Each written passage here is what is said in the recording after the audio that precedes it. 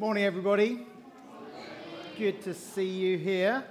So, a few months ago, maybe just a few weeks ago, I can't remember anyway, Mark said to us, do you want to speak? And we said yes. And he said, speak about whatever's on your heart. And Hannah and I sort of looked at each other and said, shopping lists, work. Anyway, there are three words that we've just been mulling over a little bit. And those three words are fellowship, surrender, and vulnerability. Now, it's possible that those three words are linked, and we'll find out as we go on whether they are or not. We're not quite sure. So Hannah's going to come and talk to us a little bit more about fellowship and vulnerability, but this word surrender has been on my mind and my heart for a little while. It came to the fore 2 weeks back, maybe 3 weeks back, when I was away with some of our young people at a weekend away at Westbrook over in Ryde. Had a brilliant time. It was run by Youth for Christ, so I was just there to play table tennis, which was brilliant, no responsibility. But this word surrender kept on coming up through the talks that the youth leaders were giving, and it just seemed to me like in every song there was this word surrender, and I felt prompted to just share with the young people there, just to try and explain what that word means. Because when we hear surrender, we tend to think of defeat, don't we? If we think about it in popular language, we might say, you surrender your rights as a citizen. Perhaps if you were arrested, you would surrender your rights as a citizen. But that's forced upon you, isn't it? Maybe the image of a white flag comes up when we think of surrender, but we think of it as giving up, as a sign of weakness. Now, it is, in some ways, seen as that. And I was trying to think of where in life would surrender not be appropriate. I've taken up badminton against Ashley. No, not against Ashley. Ashley and I go along to Ryde Kings Badminton Club. There are some county-level badminton players. It's safe to say Ashley and I are not that level. But like when we're playing a game of badminton, if it gets to 15-7, if we just said, you know what, white flag, I'm off, I give up. It's not the way you play badminton, is it? You carry on fighting even if you lose 21-7, which happens regularly for me. Ashley's a bit better. But anyway, it happens regularly. And, if you imagine back when the women were in was it the World Cup final they were in? It wasn't European final. It was World Cup, wasn't it? Yeah, the Women's Football World Cup. Can you imagine them, in the 75th minute or something, just saying, do you know what? We've had enough. We're off. You lot can win. Don't care. It doesn't work, does it? That's not how we do it. So surrender doesn't apply in every aspect of life. When I was thinking about this word surrender, there was one of the quotes that came to mind was from Winston Churchill. I'm sure many of us will have heard this before. So Winston Churchill talking about, trying to encourage us as a country about how we should fight the war we were in. He said, we shall defend our island, whatever the cost may be. We shall fight on the beaches. We shall fight on the landing grounds. We shall fight in the fields and in the streets. We shall fight in the hills. We shall never surrender. We're going to come back to military surrender in a moment. But just to give us a little bit of an idea, what does the dictionary say about what surrender is? It says, when you go online and look at dictionaries, you get umpteen different definitions. Anyway, I think this was Cambridge said this, so it should be right. To give something that is yours to someone else because you have been forced to do so, or because it is necessary to do so. So the International Red Cross defines the legal sense of surrender. I think it's up on the screen there, a bit of it. So it gets a bit wordy. I do apologise. I think, who was it who said I shouldn't use long words? Kay. We got the word unilateral in here. Is that all right? We can use that one. Anyway, so a unilateral act, which means one person performing this act. A unilateral act whereby by putting their hands up, throwing away their weapons or raising a white flag or in any other suitable fashion, isolated members of armed forces or members of a formation clearly express to the enemy during battle their intention to cease fighting. You can imagine it, can't you? Putting your hands up. This is an act of surrender. You're in no way a threat anymore. And in international law, an isolated member of the armed forces or members of a group, a formation who surrender are considered hors de combat. They must not be made the object of attack. So there's a law there that even in the heat of battle, if somebody surrenders, then the opposition cannot just attack them. We can't help but think about the war that's going on in Ukraine at the moment. We know that there have been moments when that law has been broken, and I can't imagine what that would have been like for the person who actually puts their hands up, whether they waved a white flag or put their weapons down, for them to still be killed. Can't imagine what that would be like. But we have this agreement that is a sign that I am putting myself entirely in your hands.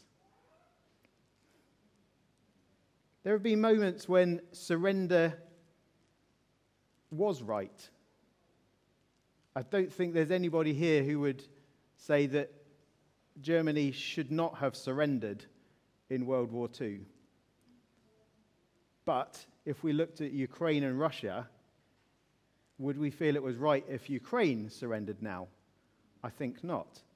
So there's a bit of a tension here, isn't there? There are times to surrender and times not to when we look at surrender in the world. And we can understand why surrender is considered this last resort of defeat. I mean, why should I give up? Why should I give up? It's my life.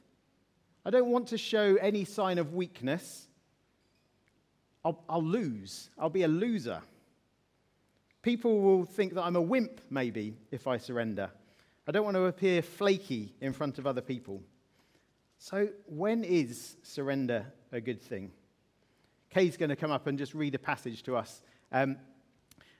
Many of us will know the second part of this passage really well, but the problem with it is it starts with the word therefore. And as I've told you before, if you see the word therefore, you've got to ask, what is it there for? Because therefore always follows on from something else. So we've had to go a little bit further back. And so back in Philippians 1, Paul he's in prison and he's talking to the people of Philippi about how they should live their lives in community, in fellowship with one another. So hit it, Kay. That's why I asked if there was any big words. So this is Philippians 1:27 to 2, verse 11. Whatever happens, conduct yourselves in a manner worthy of the gospel of Christ. Then whether I come and see you or only hear about you in my absence, I will only know that you stand firm in the one Spirit, striving together as one for the faith of the gospel, without being frightened in any way by those who oppose you. This is a sign to them that they will be destroyed, but that you will be saved, and that by God. For it has been granted that you, on behalf of Christ, not only to believe in him, but also to suffer for him. Since you are going through the same struggle you saw I had, and now hear that I still have. Therefore, if you have any encouragement from being united with Christ, if any comfort from his love, if any common sharing in his Spirit, if any tenderness and compassion, then make my joy complete by being like-minded, having the same love, being one in spirit and of mind. Do nothing out of selfish ambition or vain conceit, rather in humility value to others above yourselves, not looking to your own interests, but each of you to the interest of others. In your relationships with one another, have the same mindset as Jesus Christ, who being in the very nature God, did not consider equality with God something to be used in his own advantage. Rather, he made himself nothing by taking the very nature of a servant, being made in human likeness, and being found in appearance as a man, he humbled himself by becoming obedient to death, even death on a cross. Therefore, God exalted him in the highest place and gave him the name that is above every name, that at the name of Jesus every knee should bow in heaven and on earth and under the earth, and every tongue acknowledge that Jesus Christ is Lord, to the glory of God the Father. Thank you, Kate. So there's two therefores in there. Because of this, do this. Because of this, do this. Or because of this, this has happened. Last week, Ashley was talking about identity and how we reflect Jesus to the community around us, to the people around us. We are made in the image of the invisible God. Mark was saying none of us is a mistake. And it's absolutely true. And if anyone ever, even if people don't say you're a mistake, sometimes people put us down, don't they? And they may quash our spirit or make us feel like we're inadequate, or perhaps we've done that to other people. But every single human being is made in the image of the invisible God. We are made in the image of God. And in that verse that or those passages we've just read there, our attitude should be the same as that of Christ Jesus. Christ Jesus surrendered everything he had for us. We can't always quite get our heads around this, because we sometimes think of Jesus becoming when he was born. But Jesus is God, and Jesus has always been God. Jesus was the Word in the beginning who spoke this world that we live in into existence. The one who said, "Let there be light." Giving up that power, that authority, and that glory, being surrounded by angels worshipping him, giving up that. So he surrendered all of that so that we could be saved. And we have a picture of that in the Bible, or an example of that difficulty that he had in surrendering when he was in the Garden of Gethsemane. So the night that he was going to be arrested, and he was pleading with God, "God, please take this cup away from me. Take what I have to do away from me, but not what I want, but what you want." That is surrender, isn't it? And we pray it. When we pray the Lord's Prayer, we pray, "Your kingdom come, your will be done." That is us surrendering, if we mean those words. If we're just saying them, then it's not. But we can't ask God to do his will if we don't surrender our own will, can we? We can't cling on to, "I'm going to do this my way, but yeah, God, you do it your way," because it doesn't work like that. We have to surrender our will in order to ask God to bring his will, to do his will. We're told in the Bible to seek God's kingdom first, and then everything else will be added to us. We can't seek God first if we're seeking our own thing first. So what is it that stops us? I mean, if we go back to the popular understanding of surrender, then it's about giving up, isn't it? And we don't want to lose face in front of other people. We don't want to look like we're losing. Perhaps that's what stops us from surrendering. And if we look at the dictionary definition, it talked about forced submission, didn't it? Maybe we don't feel that we want to be forced into something, but maybe we got the wrong idea. God isn't forcing us to surrender. He's inviting us to surrender and offering something better in place of it. If we look at that legal definition of surrender, as I said, like if you're going to put your hands up and somebody's pointing at a gun at you, you are fully trusting that they aren't going to attack you. Maybe we've got the wrong idea of who God is. Maybe there's some kind of fear in us that God isn't there for us, that he isn't on our side, that he isn't. Maybe we think he's going to attack me if I surrender. So we just cling on to that little bit of whatever we've got. But God is the only one that we can surrender to and safely surrender. There is no fear that he's going to attack us as a result of it. I'm speaking to myself as well, as you know. I mean, Alan definitely knows that he's seen me this week having a stress out at work.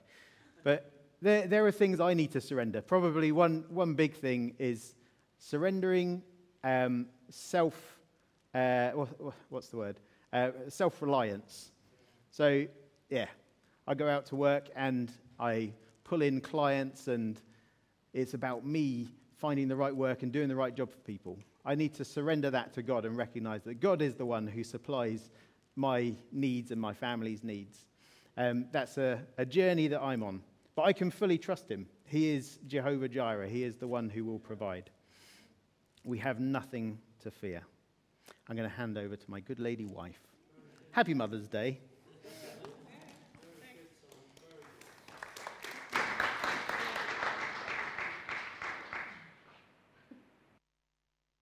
Can you hear me if I... Oh, yes, you can. Feel like I'm going to say the same sort of things as Simon. I'm going to start with reading a quote from a book I've been delving into called Holy Hygge, if that's how you say it. Hygge is a Danish lifestyle, and this is just talking about how godly it is, actually. I believe that appreciation is a holy thing, that when we look for what's best in the person we happen to be with at the moment, we're doing what God does. So in loving and appreciating our neighbour, we're participating in something truly sacred. I'm just going to have a sip of water. Hang on.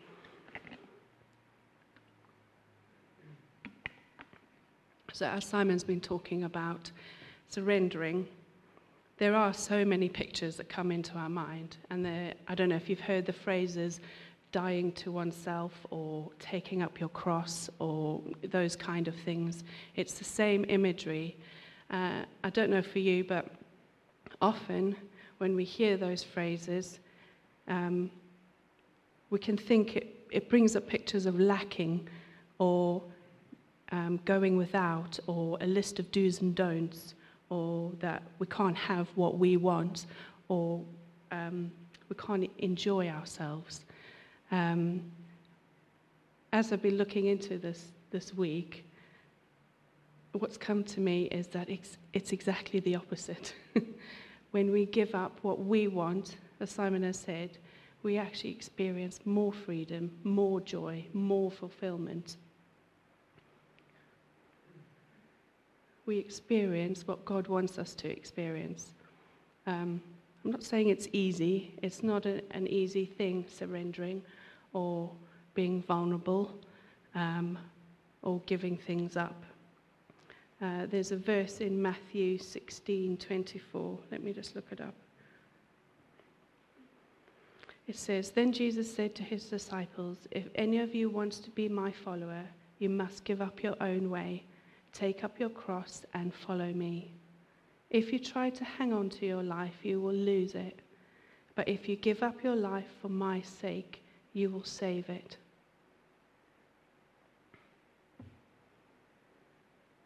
Both in surrendering and in self-denial, when we're under God, we're looking at more than just self-help or self-awareness or reading the next book about achieving your goals or doing the next course. As Simon has already said, when we're under God, the self-denial, the surrendering, isn't just left. We don't just surrender to nothing. We don't just give up to nothing. We don't stay denied. He is on the other side of our self-denial. He is on the other side of our surrender. He is on the other side of giving up. It's not nothing. It's not empty. And it's more than just a fill up. It's filled to overflowing and there's even more to come. One way we can do this is being vulnerable with each other. We are made to live in fellowship and community. There's a verse in Ecclesiastes that I'm just going to read. It talks about not being on your own. Ecclesiastes 4:9-12. Forgot to say that before. 2 people are better off than one, for they can help each other succeed. If one person falls, the other can reach out and help. But someone who falls alone is in real trouble. Likewise, 2 people lying close together can keep each other warm, but how can we be warm alone? A person standing alone can be attacked and defeated, but 2 can stand back to back and conquer. 3 are even better, for a triple-braided cord is not easily broken.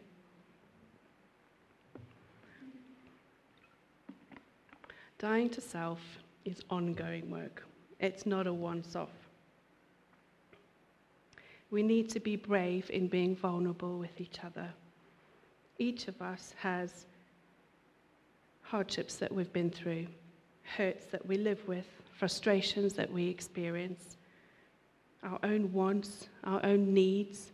We all have that. And our bodies are actually, and our minds are actually really clever. They have such an intricate way of protecting ourselves. Some of us, me included, we have our coping strategies, we have our protection strategies, we have ways of protecting ourselves. We must be careful, though, that we don't exclude all of our feelings under the guise of protection. I've heard a lady speak about vulnerability, and she was talking about how vulnerability is so closely linked with joy and how we experience the joy in life. We've got a whole range of emotions. God was so clever when he designed us. And while we want to protect ourselves from further hurts, while we want to try and ignore, push down hurts, frustrations, anger, we will inevitably push away love, connection, joy, contentment, and peace. When we concentrate on trying to protect ourselves, we lose out on joy.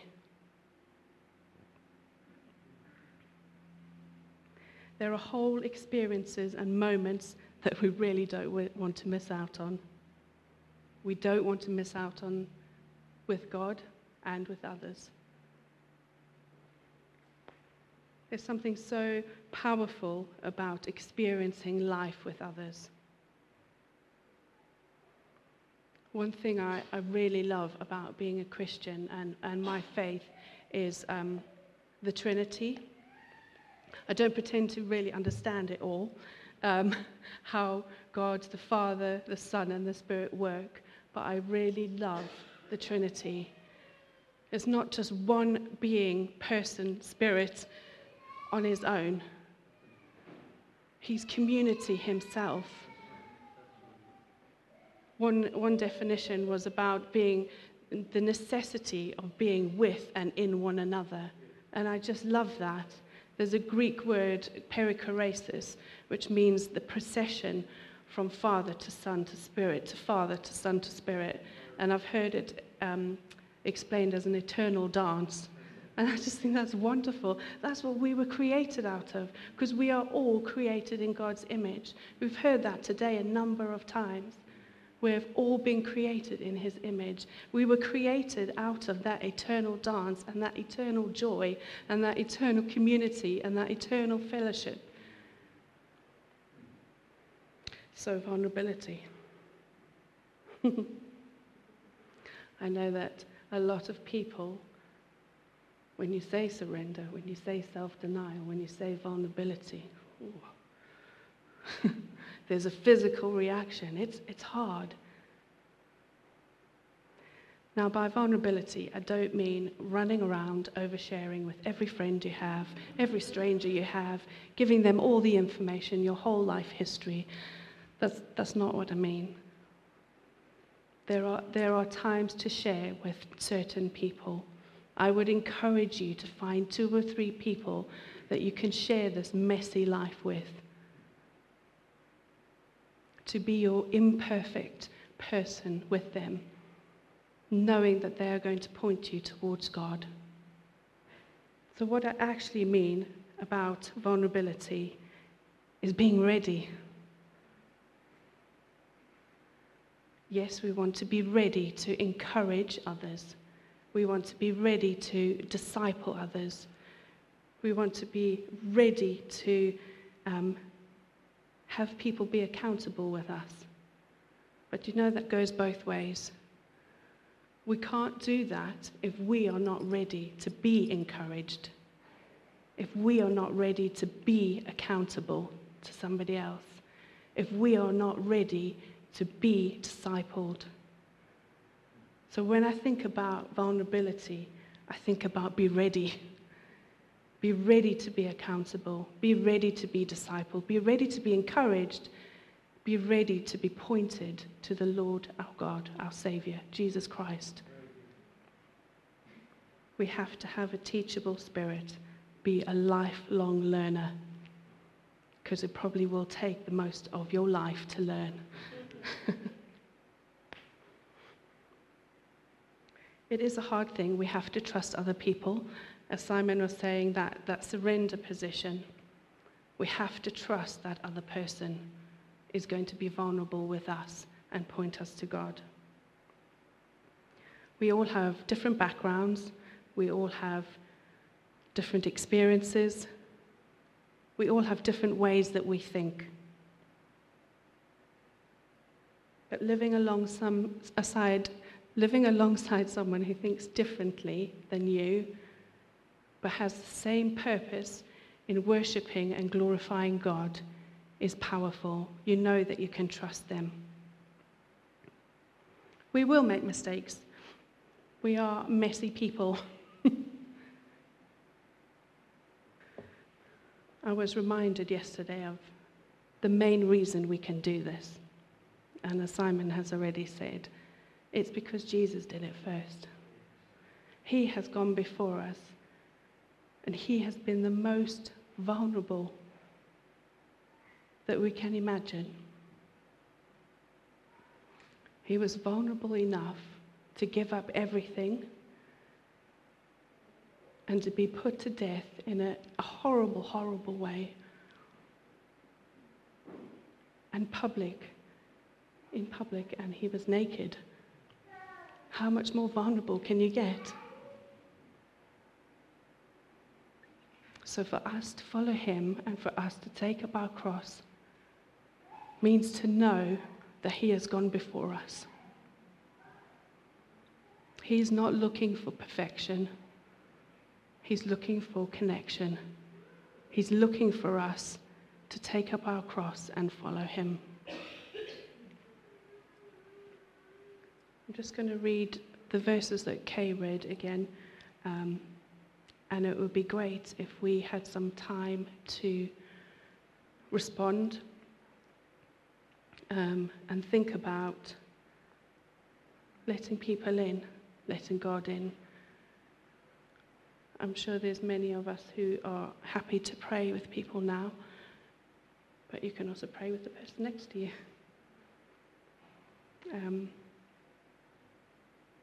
Can the band come back up, and we'll just spend some time in response. Just going to read some verses. I do just actually want to encourage you as a church. When Simon and I first came to this church, we were very, very encouraged. I think we are all very good at encouraging each other and pointing each other to God. Let's just keep digging into that even more. In your relationships with one another, have the same mindset as Jesus Christ, who being in very nature God did not consider equality with God something to be used to his own advantage. Rather, he made himself nothing by taking the very nature of a servant, being made in human likeness, and being found in appearance as a man, he humbled himself by becoming obedient to death, even death on a cross. Therefore God exalted him to the highest place and gave him the name that is above every name, that at the name of Jesus every knee should bow, in heaven and on earth and under the earth, and every tongue acknowledge that Jesus Christ is Lord, to the glory of God the Father. God in heaven, you are a triune God of relationship. You have said that it's not good for people to be alone, and so you gave us each other. Open my eyes to see who in my life needs encouragement, discipleship, evangelism. Help me begin to grow a new relationship. Help me to ask good questions and serve others with humility. If anyone is alone, help me to see what you see.